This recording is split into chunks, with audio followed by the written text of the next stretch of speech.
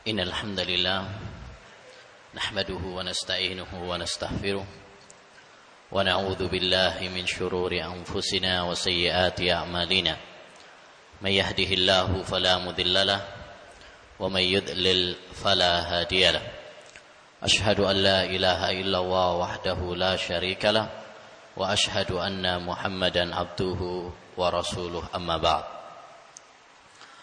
أيها الأخوة وأيتها الأخوات kaum muslimin wal muslimat rahimani wa rahimakumullah. Kita lanjutkan kajian kita pada kitab Al-Aqidah At-Thahawiyah karya Al-Imam Abu Ja'far At-Tahawi rahimahullahu taala. Baik. Kita sampai pada ucapan penulis Al-Imam Abu Ja'far At-Tahawi rahimahullah, wala nukaffiru ahadan min ahlil kiblati bidhanbin ma lam yastahillahu. Dan kita, yakni ahlus sunnah wal jamaah, tidak mengkafirkan, yakni mengeluarkan seorang dari agama Islam, ahadan min ahlil kiblah, seorang pun dari ahlul kiblah. Yang dimaksud dengan ahlul kiblah yaitu seorang muslim. Disebut dengan ahlul kiblah karena seorang muslim tatkala salat maka dia menghadap ke arah kiblat, dan ini merupakan kekhususan bagi umat Islam. Yakni kita tidak mengkafirkan seorang pun yang menisbahkan kepada Islam bidzambin, hanya sekedar dengan dosa, hanya sekedar dengan sebab dia melakukan perbuatan dosa, sekalipun dosa besar, ma lam yastahillahu, selagi dia tidak menganggapnya halal, baik menganggap dosa tersebut halal untuk dirinya sendiri ataupun halal untuk umum. Ya. Adapun kalau dia menganggap perbuatan tersebut adalah halal padahal itu jelas-jelas perbuatan dosa besar, maka berarti dia telah mendustakan Islam. Wala naqulu, dan kita juga tidak mengatakan, yakni ahlus sunnah wal jamaah, la yadurru ma'al imani dhanbun, tidak membahayakan bersama keimanan suatu dosa, liman amilahu, bagi orang yang melakukan dosa. Yani kita tidak juga berpendapat bahwasanya dosa itu tidak mempengaruhi iman bagi seorang muslim. Taib.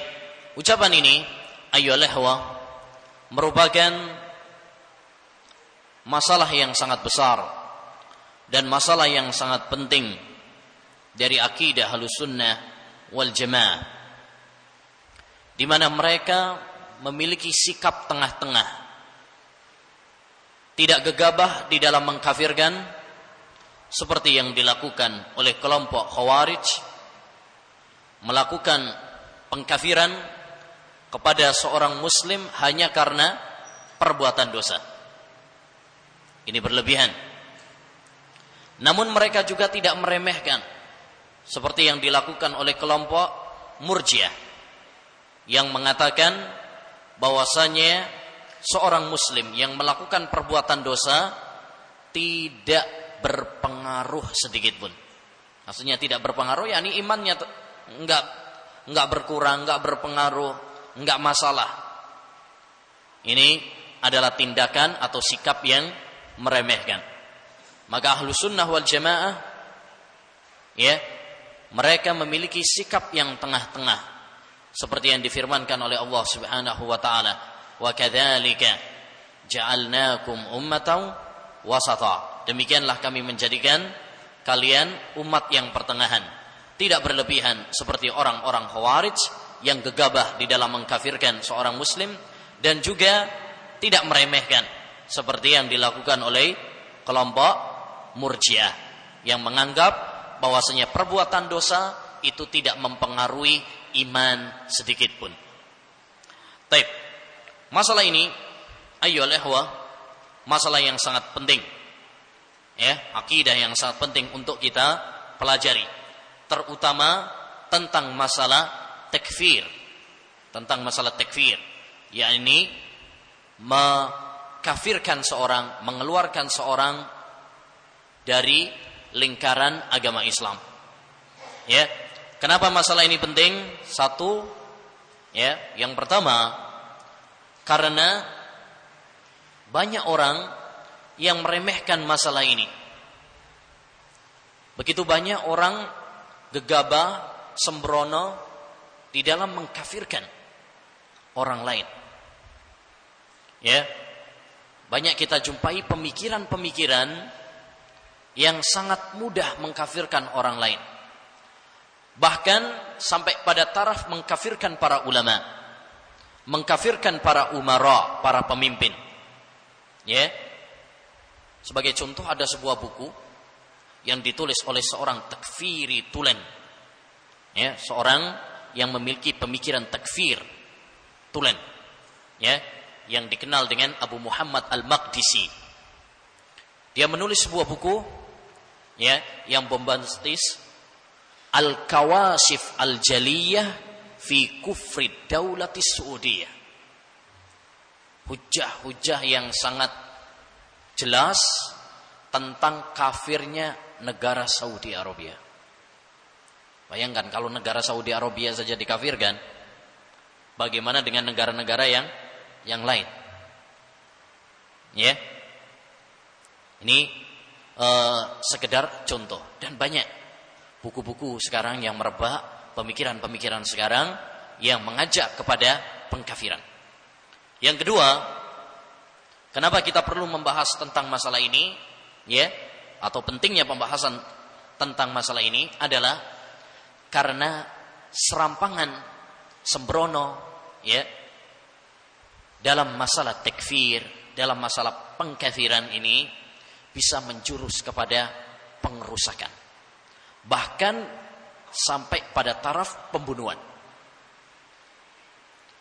Lihatlah atau perhatikanlah, cermatilah apa yang membuat orang-orang Khawarij sampai mereka berani melakukan pemberontakan, ya, pembunuhan kepada Khalifah Rasulullah sallallahu alaihi wasallam, bahkan menantu Rasulullah sallallahu alaihi wasallam, Utsman bin Affan, dan Khalifah Ali bin Abi Thalib. Apa yang melatar belakangi mereka? Yang melatar belakangi mereka adalah pemikiran takfir. Karena mereka menganggap bahwasanya Ali bin Abi Thalib, ya, dia telah melakukan perbuatan kufur. Demikian juga ayyuhal ikhwah, pada zaman kita sekarang, lihat yang dilakukan oleh orang-orang yang memiliki pemikiran, ya, takfir, sampai kemudian mereka melakukan pengrusakan, pengeboman, dan aksi-aksi terorisme. Ya, kira-kira apa yang melatar belakangi mereka sampai mereka berani melakukan pengeboman bahkan atas nama jihad? Ya, tentu kita semuanya menyadari bahwa umat Islam, ya, kita semuanya tahu bahwa yang namanya bunuh itu adalah perbuatan dosa. Tapi bagaimana kalau pembunuhan dianggap sebagai jihad? Pasti ada sebabnya. Sebabnya adalah takfir.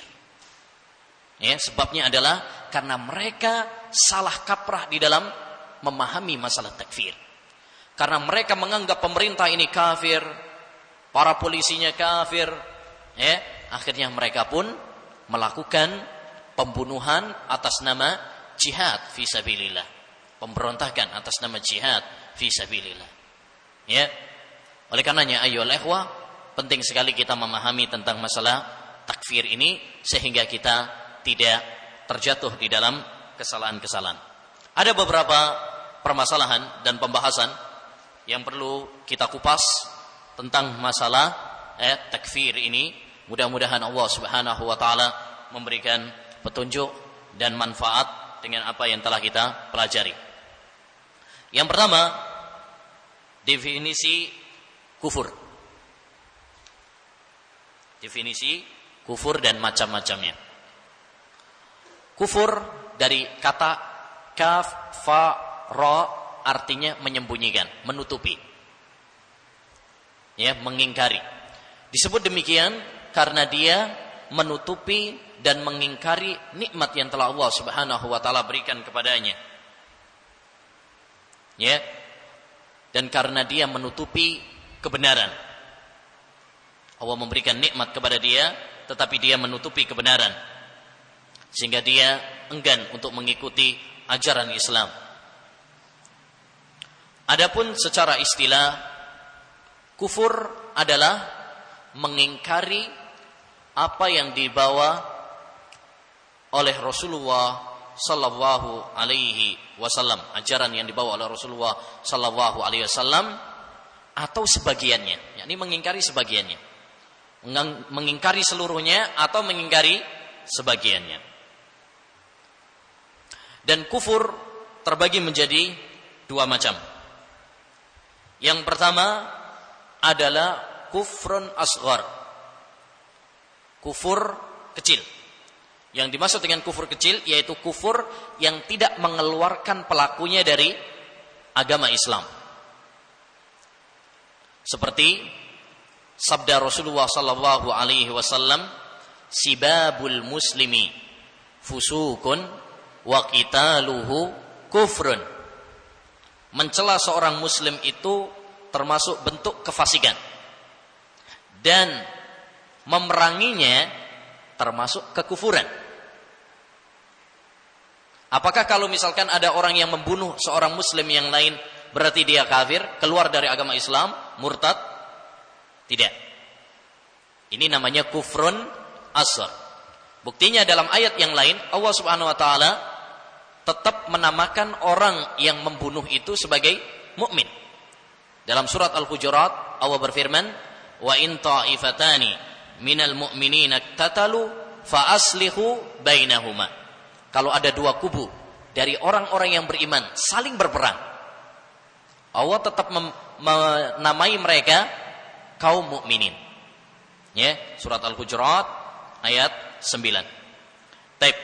Yang kedua adalah kufrun akbar. Ya, kufrun akbar. Kufur yang besar. Kufur yang mengeluarkan pelakunya dari agama Islam. Ya, kufur yang mengeluarkan pelakunya dari agama Islam. Taib. Dan ini yang menjadi pembahasan kita. Kapan seorang dikatakan melakukan perbuatan kufrun akbar? Kalau dia telah mengingkari apa yang dibawa oleh Rasulullah sallallahu alaihi wasallam, ya, atau mengingkari sebagiannya. Ya. Dan kufur itu ayyul ihwah wa ayyatul ahwat bisa dengan perkataan, bisa dengan perbuatan, dan bisa juga dengan keyakinan. Ya. Contoh misalkan kufur karena ucapan, mencela Allah. Ya, mencela Allah Subhanahu wa taala, mencela Nabi, mencela agama Islam, kufur. Contoh perbuatan misalkan sujud kepada patung, ya, sujud kepada kuburan, sujud kepada matahari, membuang mushaf di tong sampah, ya, dengan sadarkan diri dengan menghina mushaf. Ini adalah apa? Kufur. Yang ketiga, keyakinan. Ya, seperti meyakini bahwasanya ada ilah, sesembahan selain Allah Subhanahu wa taala. Ya, meyakini Allah Subhanahu wa taala punya istri dan anak, misalkan. Ini adalah keyakinan yang kufur. Laqad kafara alladziina qalu inna Allaha tsalitsu tsalatsa. Sesungguhnya telah kafir orang yang berkeyakinan yang mengatakan Allah itu adalah satu dari tiga, yakni agama Trinitas. Ada Tuhan Bapa, ya, Tuhan Anak, dan Roh Kudus. Baik. Masalah yang kedua, pembagian manusia dalam masalah takfir. Seperti tadi mungkin sudah kita singgung, bahwa dalam menyikapi masalah takfir ini setidaknya ada 3 golongan. Yang 2 saling berlawanan dan 1 bersikap tengah-tengah. Yang pertama, golongan yang pertama adalah golongan Khawarij, kelompok Khawarij, di mana mereka gegabah di dalam mengkafirkan seorang muslim. Hanya karena melakukan perbuatan dosa, maka mereka kafirkan. Ini golongan Khawarij. Yang kedua, golongan Murji'ah, yang sangat meremehkan dosa, sehingga menganggap bahwasanya dosa itu tidak mempengaruhi iman sedikit pun. Seorang muslim walaupun dia melakukan perbuatan dosa, nggak ada masalah. Itu nggak berpengaruh, nggak mengurangi imannya, nggak mempengaruhi keislamannya. Ini juga salah dan sesat.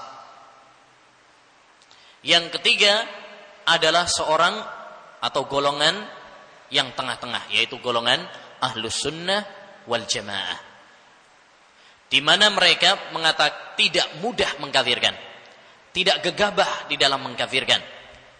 Ya, namun kalau memang ada seseorang yang telah melakukan perbuatan-perbuatan kufur dan memenuhi persyaratannya dan memenuhi dan hilang segala penghalangnya, ya, maka dia bisa divonis keluar dari agama Islam. Sebagaimana mereka memandang bahwasanya pelaku dosa besar, mereka tidak mengkafirkan seperti yang dilakukan oleh Khawarij, tapi juga tidak mengatakan bahwasanya dia adalah imannya sempurna seperti orang Murji'ah, tetapi mengatakan apa? Dia adalah mukmin tapi berkurang imannya. Ya, berkurang imannya. Ada pengaruh tapi tidak sampai apa? Mengeluarkan dari agama Islam. Ini sikap Ahlus Sunnah wal Jamaah yang tengah-tengah. Dan ini salah satu contoh dari contoh-contoh wastiyatu ahli sunnati wal jamaah. Sikap tengah-tengah Ahlus Sunnah wal Jamaah, dan ini contohnya banyak sekali, bisa dilihat di dalam buku Syekhul Islam Taimiyah rahimahullahu taala, ya, Al-Wasiyatu, ya, Al-Kubra. Ya, Al-Wasiyatul Kubra, beliau menjelaskan dan memaparkan tentang contoh-contoh, ya, sikap pertengahan Ahlus Sunnah wal Jamaah dalam masalah akidah dan masalah agama. Masalah yang selanjutnya, ya, pembahasan yang ketiga, bahaya gegabah di dalam memvonis kafir. Gegabah di dalam memvonis kafir atau tergesa-gesa, serampangan, sembrono dalam mengkafirkan, ini sangat berbahaya. Pertama, di antara bahayanya, satu, karena orang yang mengkafirkan seorang muslim berarti dia telah berfatwa tanpa ilmu.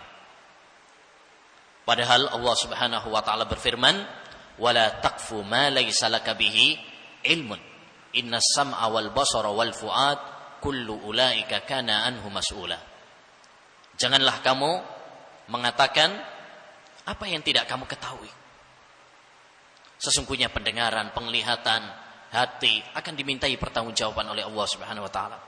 Tatkala kita memvonis saudara kita kafir, ya, memvonis, mengeluarkan seorang saudara kita yang muslim, yang bersyahadat, yang menjalankan salat, kita vonis dia keluar dari agama Islam, kita akan dimintai pertanggungjawaban oleh Allah Subhanahu wa taala dengan apa yang telah kita ucapkan ini. Yang kedua, di antara bahayanya adalah, ya, orang yang sembrono di dalam mengkafirkan saudaranya, ya, bisa jadi vonis kafir tersebut apa? Kembali kepada dirinya. Berdasarkan hadis, Rasulullah sallallahu alaihi wasallam bersabda, "Man qala li akhihi ya kafir wa laysa fihi ba'a ilaih." Barang siapa yang mengatakan kepada saudaranya, "Wahai kafir," padahal saudaranya tersebut tidak kafir, maka vonis kafir kembali kepada dirinya. Maka ini sangat berbahaya. Oleh karenanya disebutkan dalam riwayat Bukhari dan Muslim bahwa dulu kata Rasulullah SAW ada seorang bersaudara di Bani Israel, yang satu ahli ibadah, yang satu tukang maksiat.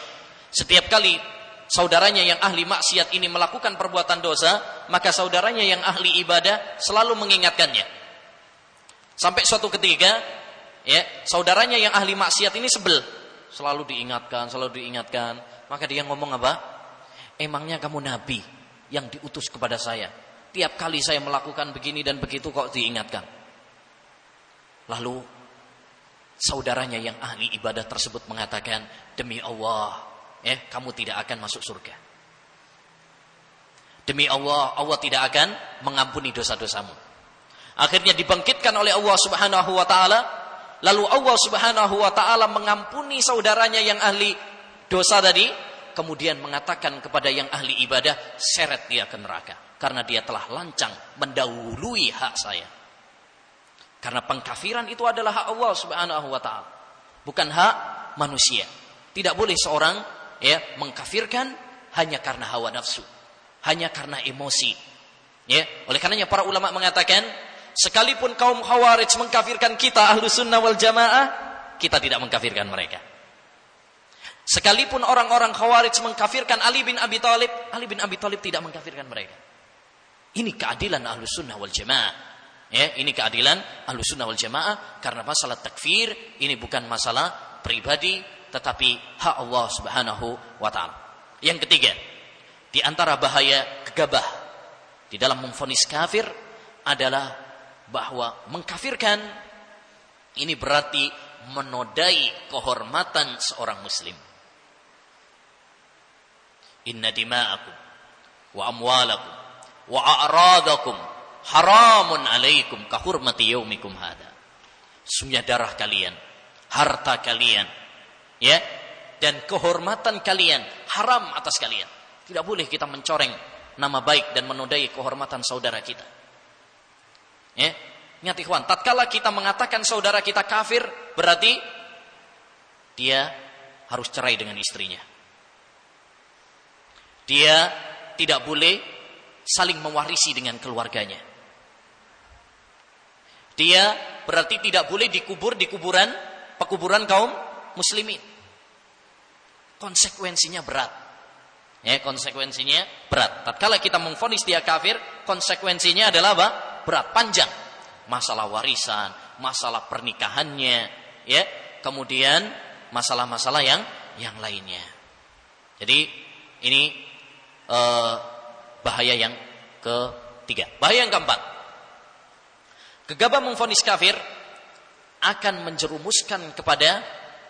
mengantarkan kepada pengrusakan, pemberontakan, bahkan pembunuhan. Seperti yang dilakukan oleh orang-orang Khawarij tatkala mereka memberontak Utsman bin Affan dan Khalifah Ali bin Abi Thalib, dan seperti yang dilakukan oleh para teroris pada zaman kita sekarang yang melakukan aksi-aksi terorisme, pengeboman. Sesungguhnya yang melatar belakangi mereka adalah karena melekat di dalam pemikiran mereka takfir, pemahaman takfir, sehingga mereka melakukan pengrusakan tersebut, sehingga mereka menganggap bahwasanya pembunuhan, pengeboman, adalah termasuk jihad, fi sabilillah, dan pelakunya kalau meninggal dunia maka mereka menjadi syahid yang ditunggu oleh bidadari-bidadari di surga. Nah, selanjutnya pembahasan yang keempat, mengkafirkan ulama dan umara. Kalau tadi mengkafirkan orang biasa saja sangat berbahaya, bagaimana lagi kalau yang dikafirkan itu adalah ulama dan umara. Ulama dampak negatifnya sangat besar. Kalau yang dikafirkan adalah para ulama, akhirnya orang tidak lagi percaya kepada para ulama. Kalau mereka sudah tidak lagi percaya kepada para ulama, akhirnya yang mereka angkat, yang mereka minta fatwa adalah orang-orang yang bodoh. Sehingga ini merusak agama Islam. Ya, merusak agama Islam. Karena para ulama adalah al-ulama warathatul anbiya. Para ulama itu adalah ahli warisnya Nabi. Yang kedua, apabila yang dikafirkan tersebut adalah para umara, ini sangat berbahaya. Berbahayanya karena hal itu akan menimbulkan kepada pengerusakan, kekacauan, pemberontakan, ya, dan lain sebagainya. Baik. Oleh karenanya, ayyuhal ikhwah, ya, seorang tidak boleh gegabah di dalam memvonis kafir kecuali apabila memperhatikan dua hal. Yang pertama, bahwa perbuatan yang dilakukan oleh seorang itu adalah benar-benar mengeluarkan seorang dari agama Islam. Mengeluarkan seorang dari agama Islam. Adapun kalau itu adalah masalah-masalah yang tidak mengeluarkan seorang dari agama Islam, maka tidak bisa kita kafirkan. Masa kita mengkafirkan hanya gara-gara misalkan dia pernah nonton TV misalkan, atau hanya gara-gara dia pernah mencuri? Ya, ini tidak benar. Karena perbuatan-perbuatan itu tidak mengeluarkan seorang dari agama Islam. Yang kedua, yang perlu diperhatikan adalah bahwa orang tersebut telah memenuhi syarat untuk bisa dikafirkan. Ya, jadi setelah kita ketahui, oh ini perbuatan memang mengkafirkan, mengeluarkan seorang dari Islam. Yang perlu kita lihat yang kedua adalah apakah orang ini sudah memenuhi syarat untuk dikafirkan ataukah tidak. Karena untuk mengkafirkan ada syarat-syaratnya, ada penghalang-penghalangnya, ada, nggak gampang. Ya, tidak mudah. Ada syarat-syaratnya. Perlu diketahui ada sebuah kaidah. Tidak semua orang yang melakukan, ya, laisa kullu man waqa'a fil kufri waqa'a ismul kufri alaih.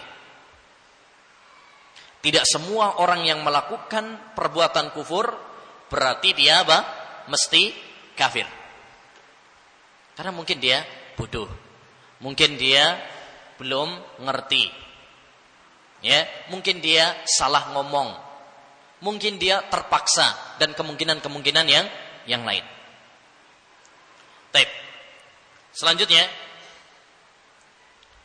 pembahasan selanjutnya, kaidah-kaidah dalam masalah takfir. Kaidah-kaidah dalam masalah takfir. Kaidah yang pertama, takfir adalah hak Allah Subhanahu wa taala. Ini kaidah pertama. Maksudnya adalah takfir adalah mengkafirkan, itu adalah hak Allah, yakni kita tidak bisa mengkafirkan seorang kecuali berdasarkan dalil dari Al-Quran ataupun hadis. Enggak boleh hanya berdasarkan hawa nafsu. Enggak boleh hanya berdasarkan permusuhan. Enggak boleh hanya untuk karena dendam.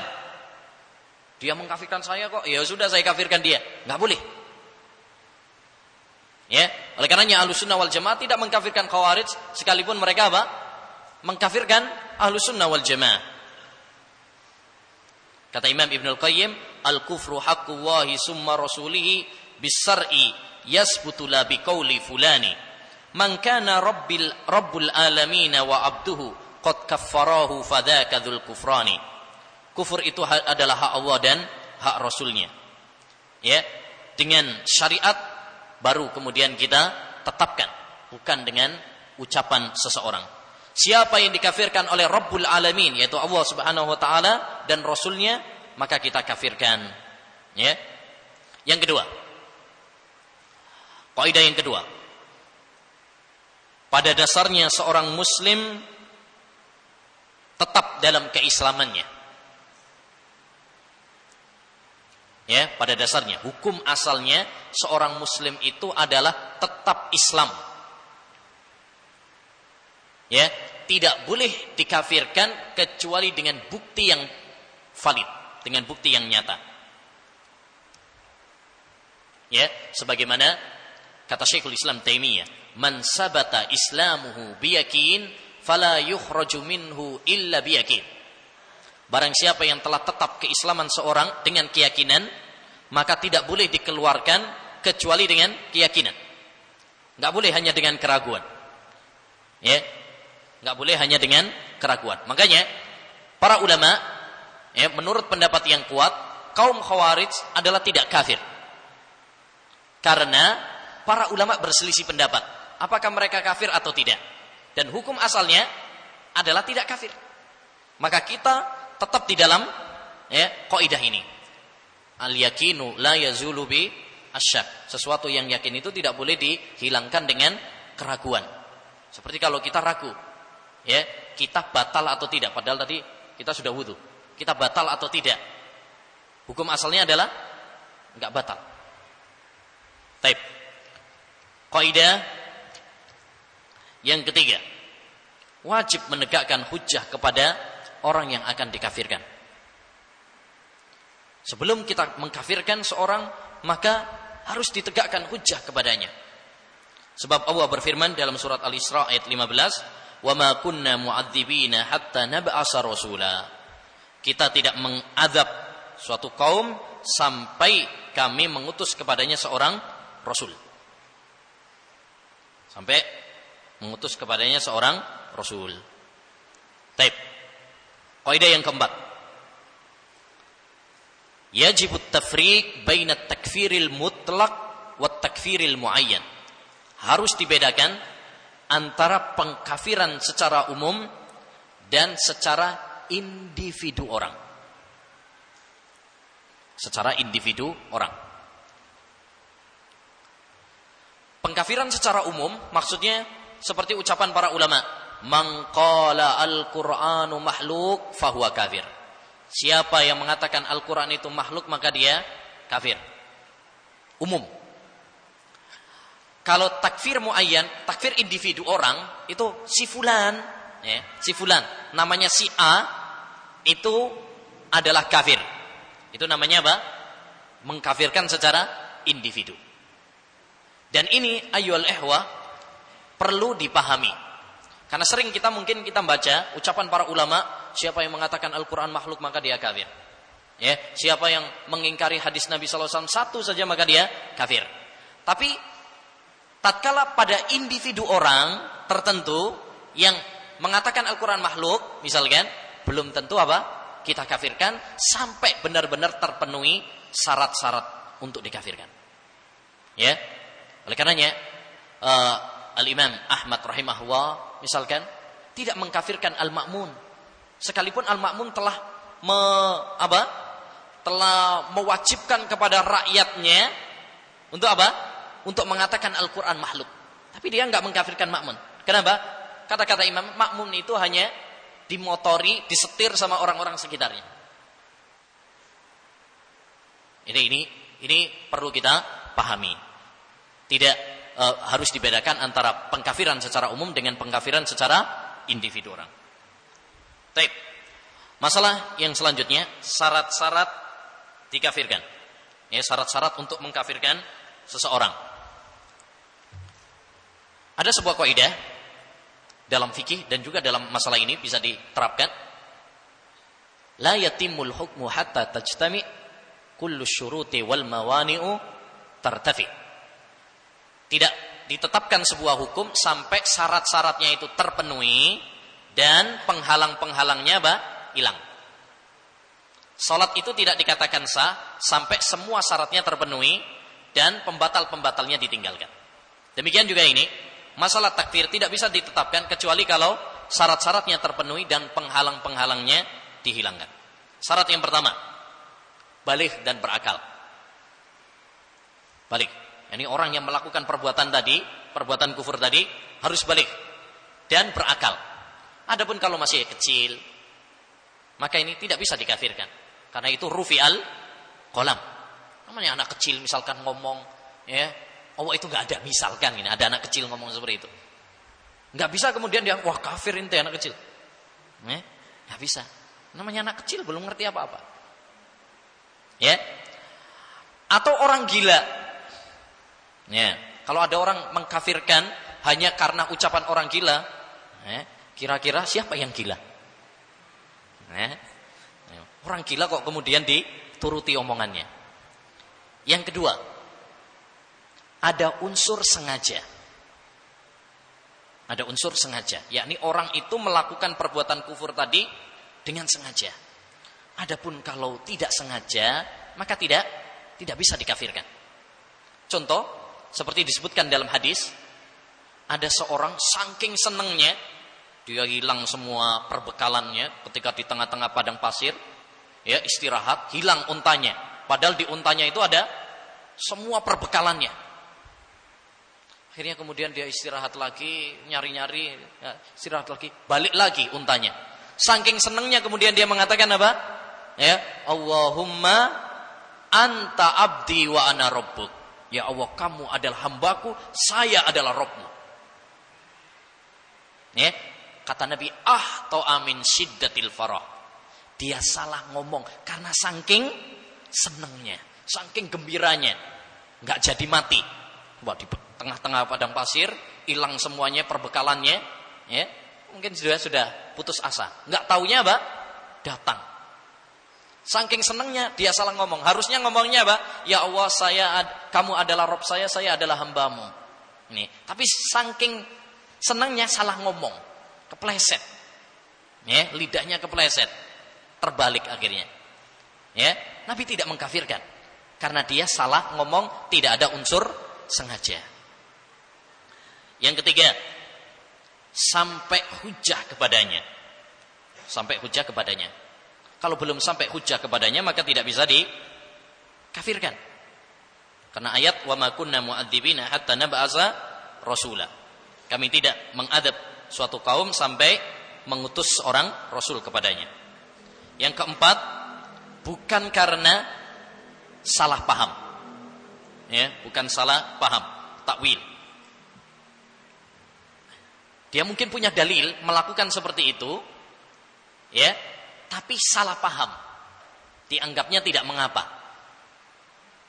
Contoh dalam masalah ini adalah apa yang dilakukan oleh Mu'adz bin Jabal.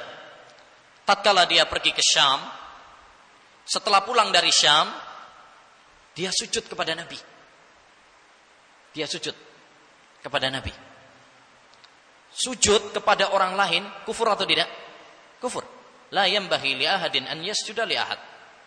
Tidak boleh, haram bagi seorang untuk sujud kepada orang lain. Enggak boleh. Dan itu karena sujud itu termasuk apa? Ibadah, penghormatan. Tapi Mu'adz bin Jabal, maksud dia adalah sekedar penghormatan seperti yang dia lihat di Syam. Dia ingin menghormati, bukan untuk beribadah kepada Nabi, enggak. Untuk penghormatan saja.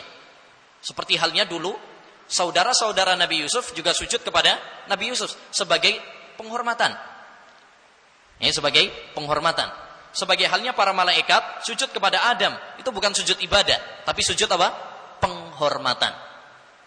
Ya, bukan sujud ibadah. Baik, tatkala Rasulullah SAW melihat perbuatan Mu'adz, diingkari. Ngapain kamu Mu'adz? Ngapain kamu melakukan seperti itu? Ya, setelah itu kemudian disampaikan udurnya Mu'adz dan Nabi tidak mengkafirkannya. Ya, Nabi tidak mengkafirkannya karena dia hanya salah paham. Kemudian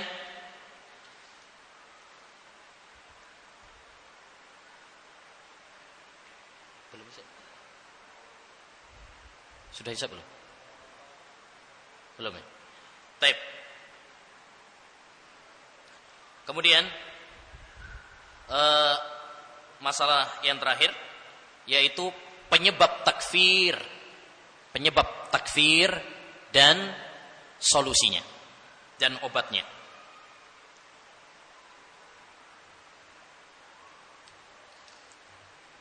Ya. Orang-orang yang terjatuh di dalam pemikiran takfir ini ada beberapa faktor. Ya, ada beberapa sebab yang menjadikan mereka berpemikiran seperti itu. Satu, karena bodoh. Sebagaimana kata Imam Ibnul Qayyim, bodoh itu adalah sumber kerusakan. Kejahilan itu adalah sumber kerusakan di dunia ini.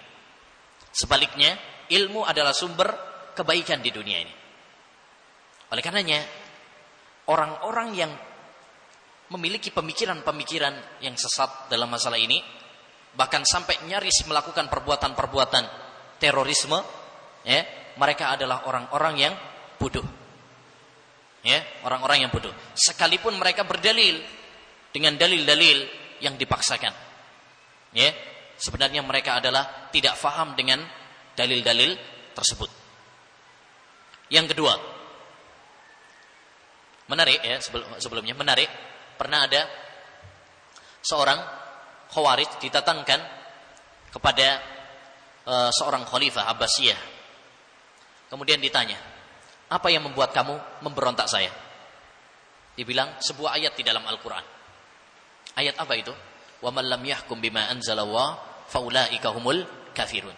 Siapa yang tidak berhukum dengan hukum Allah, maka dia adalah kafir. Kata khalifah, apa bukti kamu bahwa ayat itu diturunkan oleh Allah kepada Nabi kita Muhammad SAW? Jawabnya, kesepakatan para sahabat. Kesepakatan para sahabat bahwa ayat itu adalah diturunkan. Maka kata khalifah, ya, sebagaimana kamu ridho dan percaya dengan kesepakatan para sahabat bahwa ayat itu diturunkan, maka hendaknya kamu juga ridho dengan penafsiran para sahabat tentang ayat itu. Ya, karena para sahabat menafsirkan ayat itu diperinci.